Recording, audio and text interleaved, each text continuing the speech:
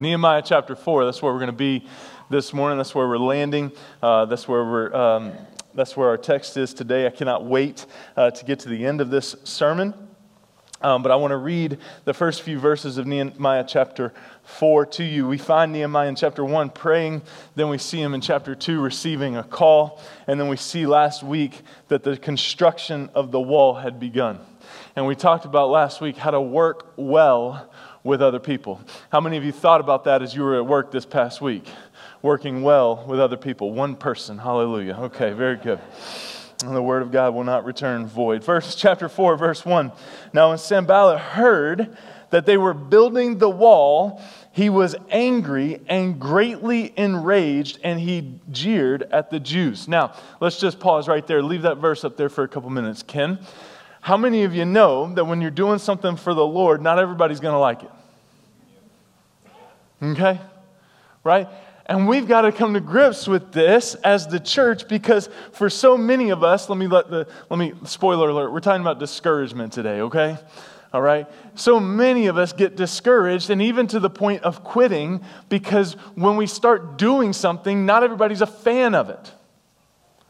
Right? Not everybody's a fan of it. Now, we need to receive, because I'm a visionary, and so, Kristen oftentimes will say she is my balloon popper, right? That I'll come in with this grand vision and all of that, and she starts asking questions, and then whoosh, right? The balloon just loses all of its air, right?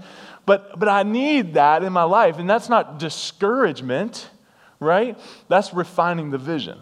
Okay, so we can't see refining the vision as discouragement, but here in Nehemiah chapter 4, this is discouragement.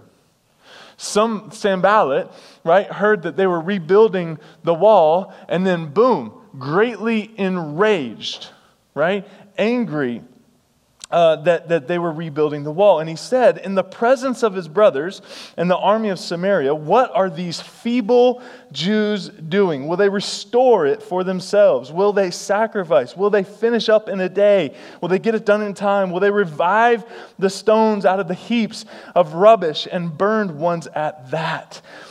Notice how he's asking questions and trying to sow seeds of discouragement through those questions. We're going to look at each one of those in just a minute. Tobiah, the Ammonite, was beside him, and he said, yes, what they are building, if a fox goes up on it, he will break down their stone wall. Hear, O our God. Now, notice that.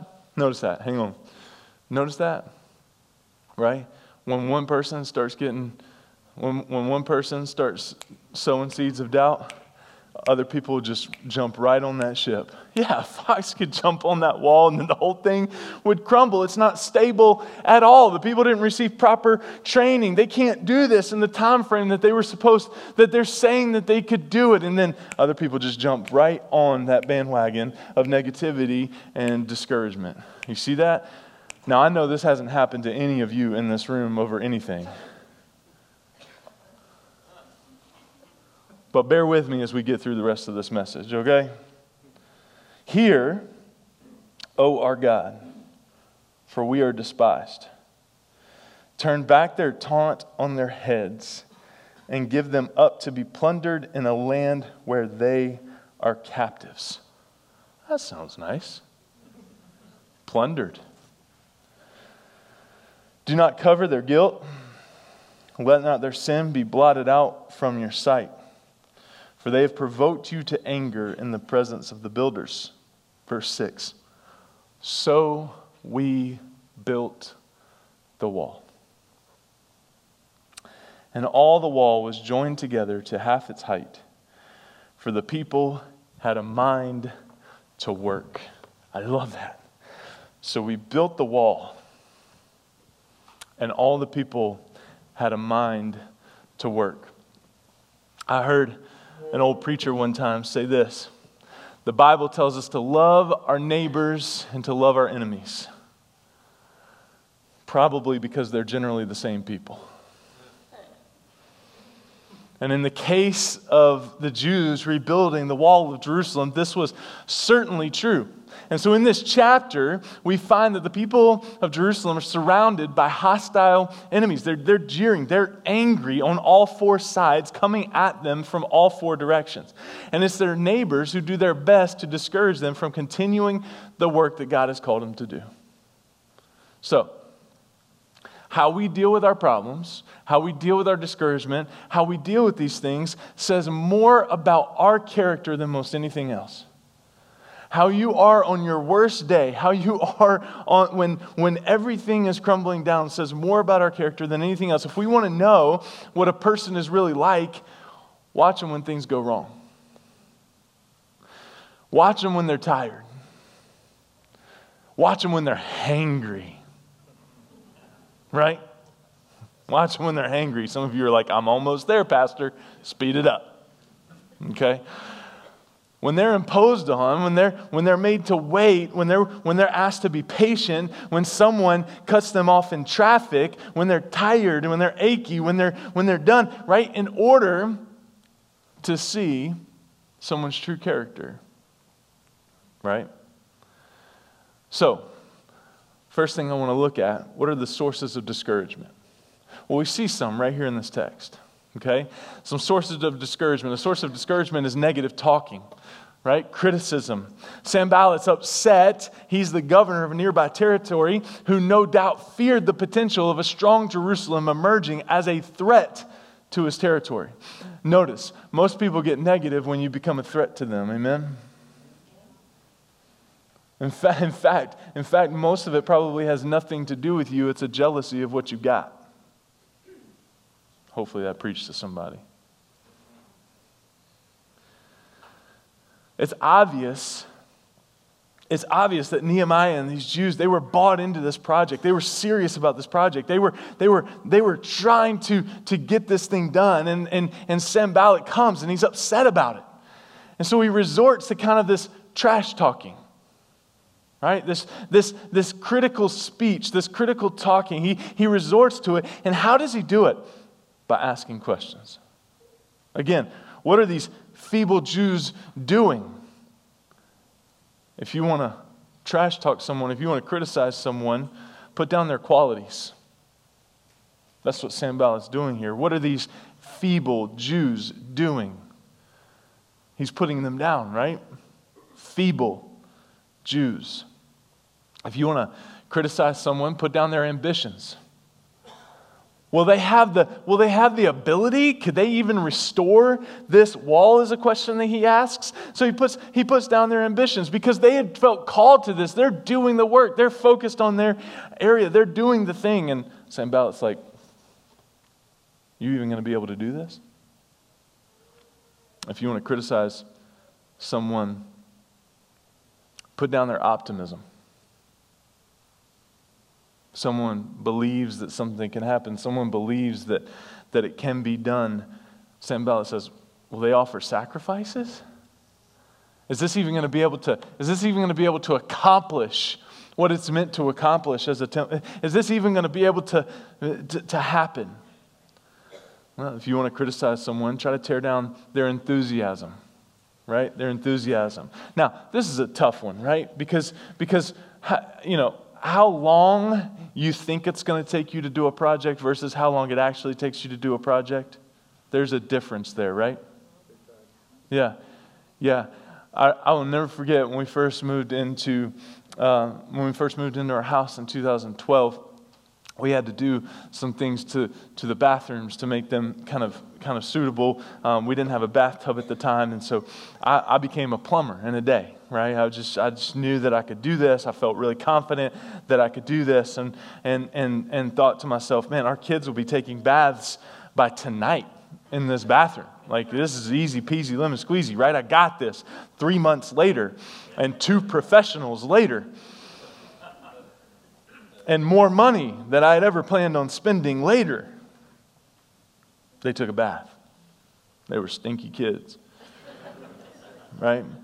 But Sanballat says, are they going to finish it in a day? Really? You think they're going to finish it in a day? Causing that doubt. I've told this story before, but we used to do an Easter egg hunt down in North Carolina year after year after year. We'd have thousands of people come to this Easter egg hunt. We would do it at a park, and we had really one shot to do it. It was always the Saturday before Easter, and so there was no rain date. There was no making this thing up, and we already had 10,000 eggs that were stuffed with candy, and we were ready to spread them, and we were were ready to make this thing happen. And my pastor and I were walking around to make sure that everything was fit and ready to go. And we had this Sanballat that was right next to us.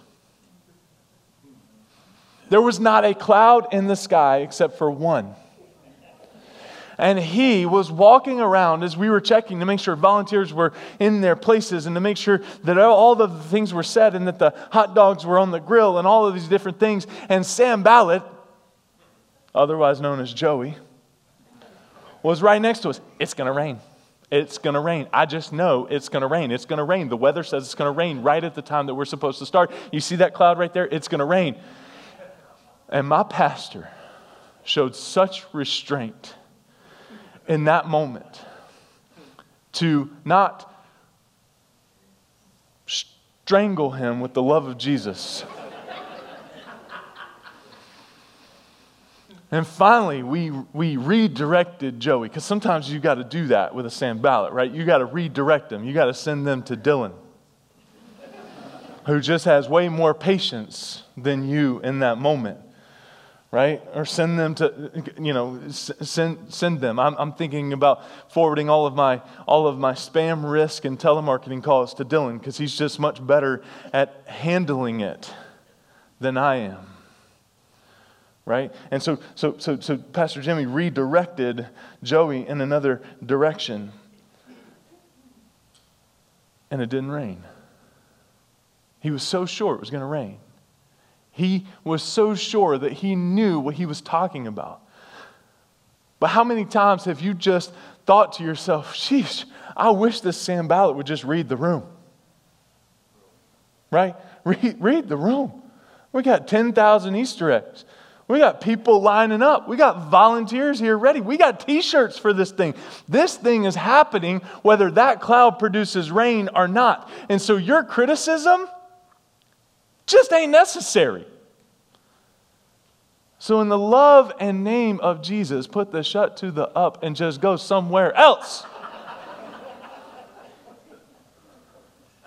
And that's essentially what Nehemiah did here. Right? Because all of this discouragement, all of these questions, right, that Sanballat is bringing up, questioning their ambitions, questioning their enthusiasm, trying to make them doubt themselves and everyone around them doubt. He even goes, lastly, can they bring these stones back to life? Is this even possible? What was he not considering?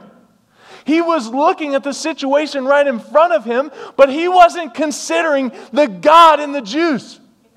He wasn't considering the God call in Nehemiah.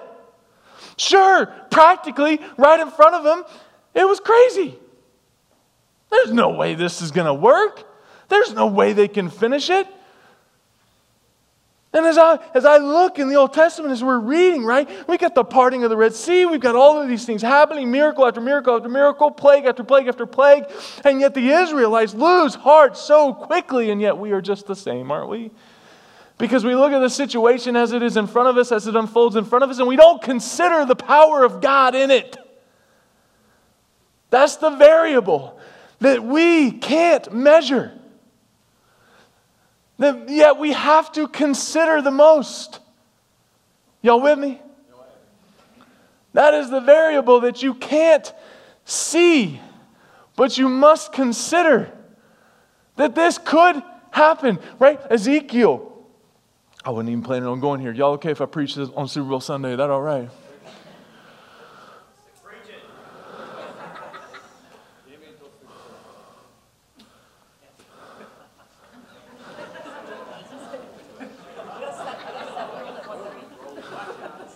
What time's the pregame? Ezekiel standing in front of a valley of dry bones.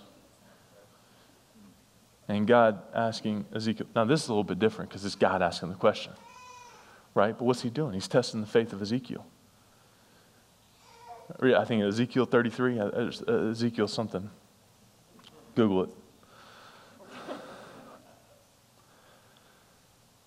God looks at Ezekiel and says, Ezekiel, can these dry bones live? Who remembers Ezekiel's response? God, you know. I don't know. I'm just doing what you told me to do. I'm just where you want me to be. These bones look pretty dry. They've been dead for a while. But if you want these bones to live, God, it's your power. You know. Right? You know. And so that's the variable that Sanballat is not considering here as he's asking these questions, trying to stir and cause this doubt in the people that are doing the work and the people that are responding to the call. God, you know. God, you know. We would serve ourselves well before we get discouraged and before we get far down the road of thinking about and wanting to quit or give up or throw in the towel of anything. We would do well to consider, am I operating in my own strength here? Or am I considering the power of God in the situation? God, you know. God, you know. God, you know if you can heal this marriage. God, you know if you can give me the grace to forgive this person and sit under their teaching. God, you know. You know if you can make this building happen. God, you know. You know. If you can give Mahomes' ankle the strength to make it 60 minutes tonight to take care of business. God, you know. God, you know. Right? So, discouragement. A source of discouragement is not only negative talking, but let's look at two more here. Threats. Verses 7 and 8, when Sanballat and Tobiah and the Arabs and the Ammonites and the Ashdodites, thank you, sorry. Wow, I got blurry there and I thought it said something different than, heard that the repairing of the walls of Jerusalem was going forward and that the breaches were beginning to be closed, they were very angry. This guy needs a hug. And they all plotted together to come and fight against Jerusalem and to cause confusion in it. And we prayed to our God and set a guard as a protection against them day and night. So not only does discouragement come from critical speech or negative talking, it comes from threats. Right? These Jews under Nehemiah's rule, they determined to go beyond the ridicule. And they make a show of force that they're going to continue this wall. And then they get threats. What about this? Verses 10 through 12. Maybe this has happened to you. In Judah it was said, the strength of those who bear the burdens is failing. There's too much rubble. By ourselves we will not be able to rebuild the wall. And our enemies said they will not know or see till we come among them and kill them and stop the work. And at that time, the Jews who lived near them came from all directions and said to us 10 times, you must return to us. A source of discouragement is negative talking. A source of discouragement is threats. Obviously, that was pretty serious. And then lastly, a source of discouragement is burnout. Is it not? We see that some of these Israelites were just plain tired, fatigued. The strength of those working on the wall is giving out. There was frustration. There's so much rubble that we can't rebuild the wall. We can't get to the thing. And then there was fear because they were worried about the threats that have just been made to them. And for all of the excitement that we see in chapter 2 of Nehemiah responding to the call, going on his overnight recon mission to check all the things out and the unified work that we saw last week in chapter 3, we really get to see the reality of the situation in chapter 4. That people were getting discouraged by the speech, but they continued. They were getting threats, but they continued. But the one that just jumps out to me was the burnout. Listen to me, family. This is serious. I can hold up. I can hold up to people being entitled to their wrong opinions and saying whatever they need to say. I've been in this long enough to hear just about everything that you can hear. People telling me I don't belong here. People telling me I'm not old enough to do this. People telling me I'm not qualified. People telling, whatever. That does, water off the bat. I can hold up to threats. Right?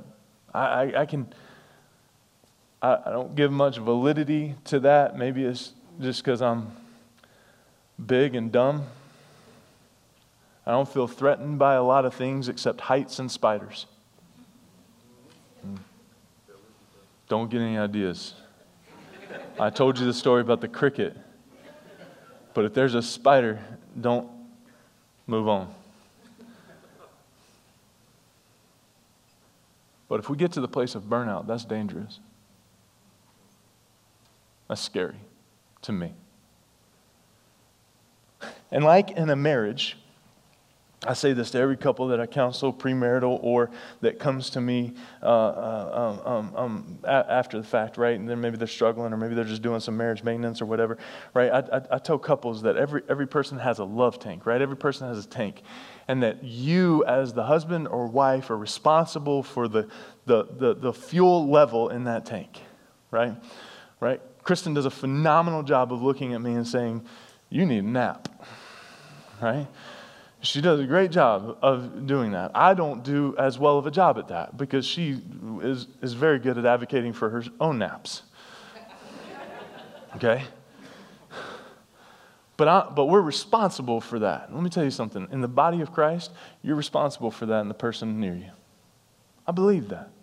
We've got to do a better job making sure that the person around us isn't being burnt out in life. Whether that's burnt out in parenting, burnt out at the workplace, burnt out in their marriage, burnt out at church, right, and serving. Because we have this philosophy in the church for many, many years that we've bought into. You sign up to serve somewhere, you're signing up for life, right? You're signing up for life. And let me tell you something, fam. We've seen too many people burn out and tap out, not because they were disqualified from ministry, but they were just plain tired and needed a nap. Needed a nap. And this is the one that scares me the most for the Church of Jesus. From this text.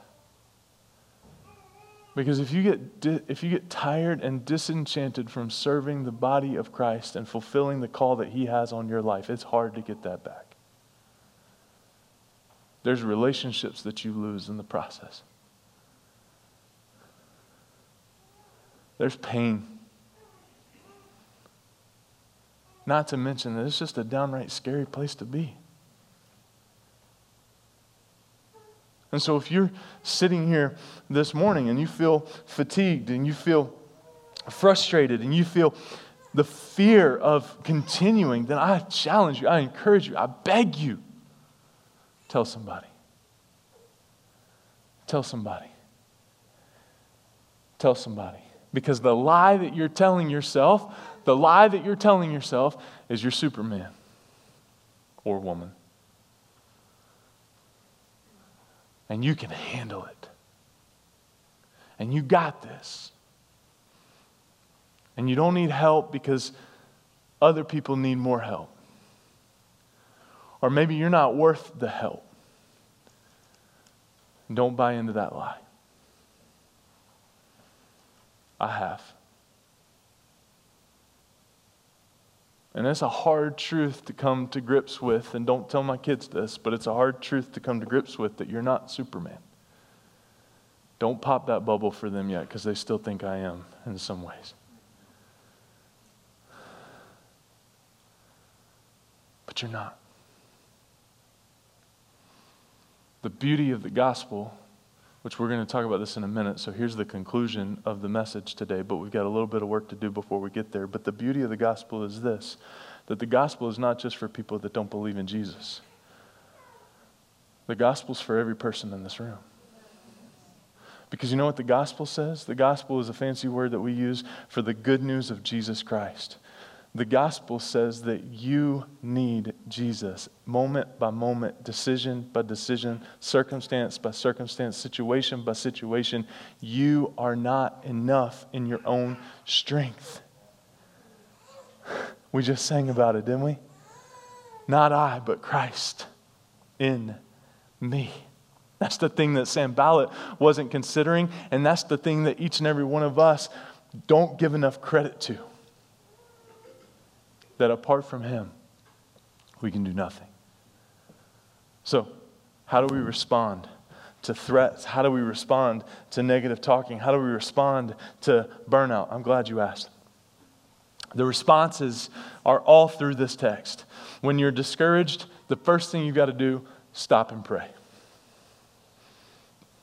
Before you text, before you call, before you email, but before you do anything, stop and pray. Look at verses 6 and 15. Let's just look at Nehemiah's responses here as we go. It was hard for me to not stop and talk about this earlier.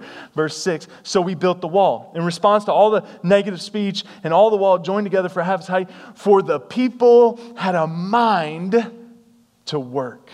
What does that mean? They remembered the call of God, and the call of God was bigger than the negativity and the skepticism that they were hearing through the questions that Sanballat was asking. Verse 15. When our enemies heard that it was known to us and that God had frustrated their plan, we all returned to the wall, each to his work. He says in verse 14, don't be afraid.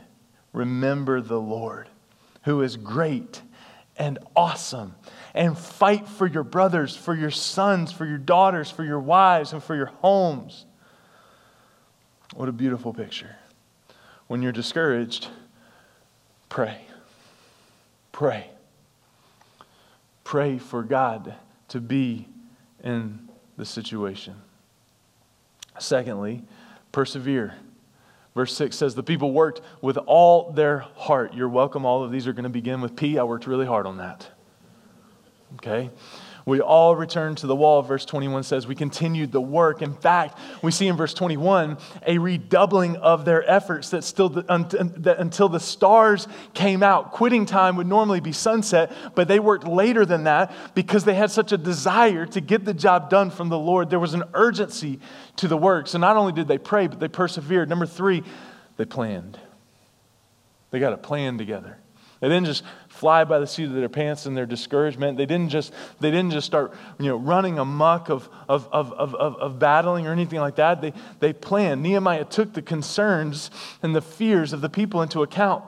He didn't bash them or merely say, get up, don't be such a wimp. Nehemiah carefully planned the use of his people, positioning them to show a force at the most vulnerable points of the wall, a system of rallying people together in the case of an attack, an organization of the people into a force that would be ready. He took the time to do things well and in an organized fashion. And listen to me, I believe that pleases God. I believe that pleases God. There was a plan in the midst of the discouragement.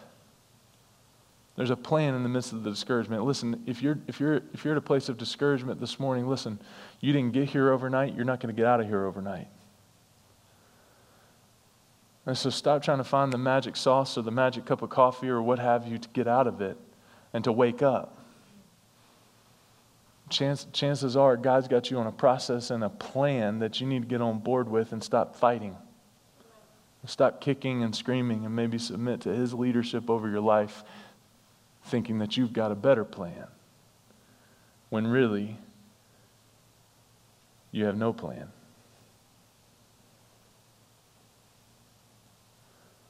I'm not really sure of everything I just said right there, but I think it was good.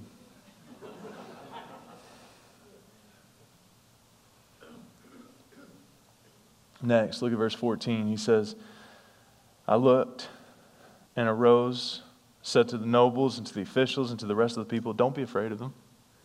Don't be afraid. Don't be afraid. Remember the Lord who is great and awesome. Remember the Lord who is great and awesome. Now, What does that tell us? Be positive. Two things here that just jump out that are super important. Remember the Lord. Great and awesome. And His promises are true on your best day, and His promises are true on your worst day. But remember the promises of God. Preach that good news of Jesus to yourself, that you need Him and that you're not enough without Him. And then the second thing, fight. That's Nehemiah's second word to the people. The Bible's not soft, is it? He says, fight for your families. If the need arises, fight for one another. I think that's beautiful. Fight for the unity of the people around you. Fight for the unity of your small group. Fight for the unity of the church. And then lastly, we see it in verse 9. He says, and we prayed to our God and set a guard as a protection against them day and night. 21 through 23. Ken, how you doing following me? Is he doing okay, everybody? All right, good. So we labored at the work, 21 through 23, and half of them held the spears from the break of dawn until the stars came out. I also said to the people at that time, let every man and his servant pass the night within Jerusalem, that they may be a guard for us by night and may labor by day. They were committed to this thing. Look at verse 23. So neither I, nor my brothers, nor my servants, nor the men of the guard who followed me, none of us took our clothes off. Each kept his weapon in his right hand. They were prepared. They were prepared. Be prepared. Be prepared. One of the things that I believe God taught me at the beginning of the pandemic back in 2020, Jesus, when He began His ministry, He was baptized. You remember what happened right after He was baptized? He went into the wilderness. See, many of us associate the wilderness with struggle, discouragement, despair, all of that. You know what I believe Scripture equates the wilderness to? Preparation. Training. I had to go to that place so I could get to this place. And so you may be sitting here this morning in a time of wilderness, wondering, man, why are things so dark? Why are things so down? Why are things so desperate? Why are things so urgent? Why? You may be sitting here thinking something's wrong with you. You might be right where God wants you to be because He's preparing for you something in the coming days, weeks, hours, years, decades. I don't know when it is. You don't know when it is. He does. His promises are that He does. For I know the plans I have for you. I know the plans I has for you. Good English. For I know the plans I have for you, plans to prosper you, not to harm you, plans for a hope and a future. A hope and a future. And so you may be in a wilderness time this morning and be right exactly where God wants you to be as He's preparing you for what He has next for you in your life and the people around you.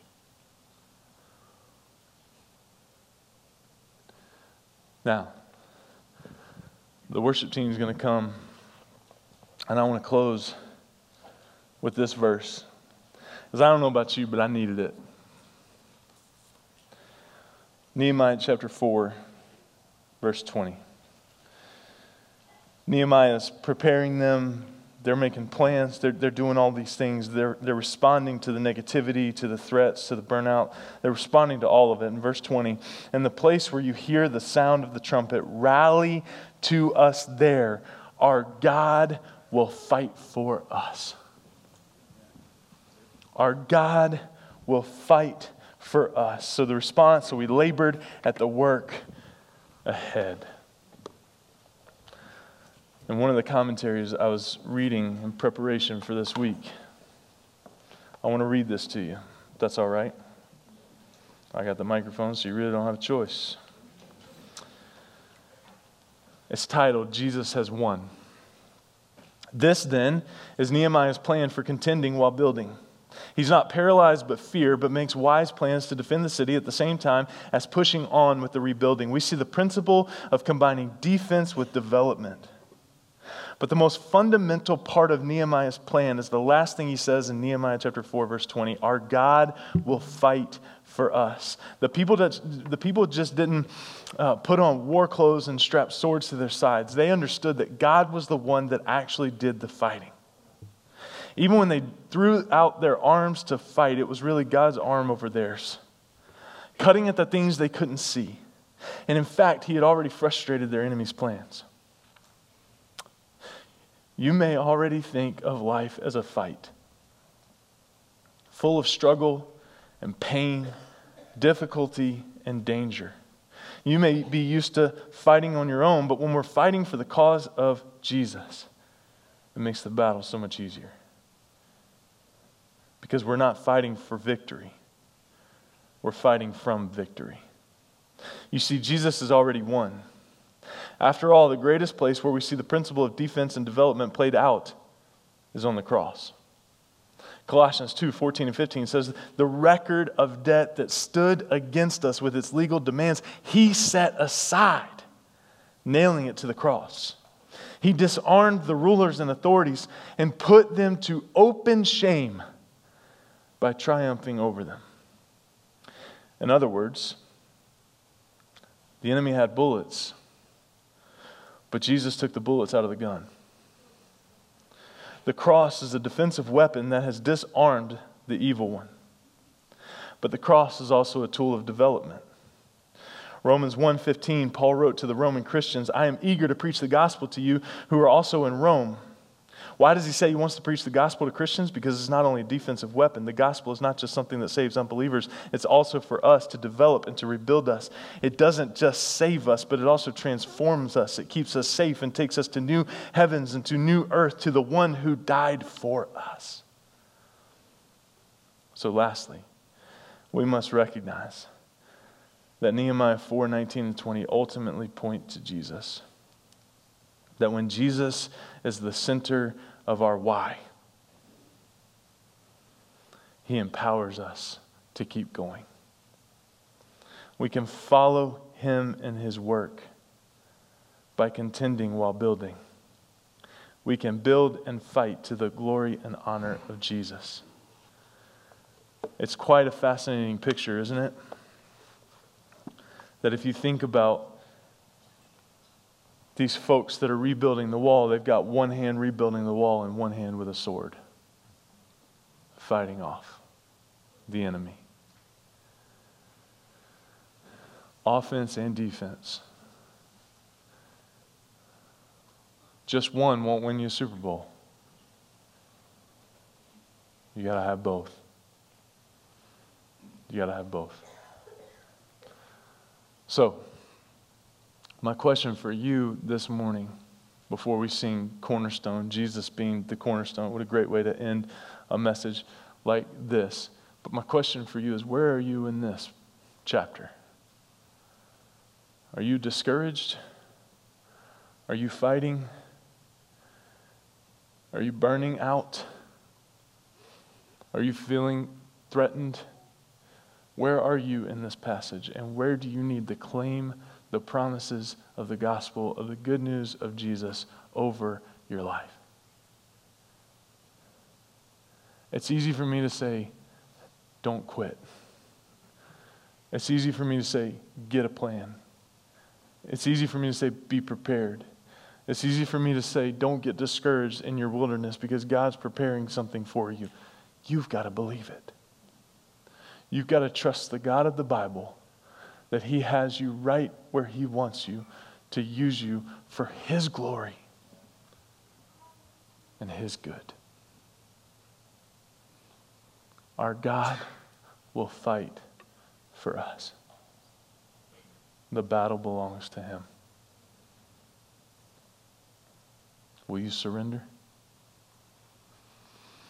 So God, this morning,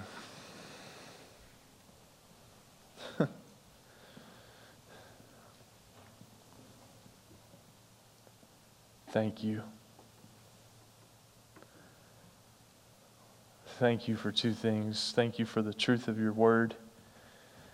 And thank you that you are right on time. God, your truth is living and active and knows exactly what we need. And so this morning I pray for the one that's being criticized. God, that you would remind them of who they are. That they are your beloved. That you are crazy about them. That you care about them so much that while they were yet lost in the sinner, you sent your Son to die for them. That you had them on your mind on the cross. All of their brokenness. All of their shame. And help them to confidently walk out of here, not in their own strength, but in yours. God, I pray for the one that feels threatened. God, I pray that you give them the strength that comes from you to stand. To keep going. To be bold for you. Not for their agenda and their opinions. May we not twist this passage to meet and tickle our own ears, but God, for you and your purposes and your glory. And God, I pray for those in this room that might be feeling burned out, fatigued, frustrated, fearful. 3 major signs of burnout. And God, I pray that you give them rest. Come to me, all who are weary. I will give you rest. That we would mount up on eagle's wings. That you would carry us. That you would remind us that it's you that fight for us. We are not alone. We are not in our own strength. This is yours. And so may we not fall into the trap either for ourselves or for others. May we not fall into the trap like Sanballat did. May we not go on without considering your power in our lives and in our situations. God, you are in our midst. And you want to work. And you want to move. May we get out of the way if we are in the way. That you may have full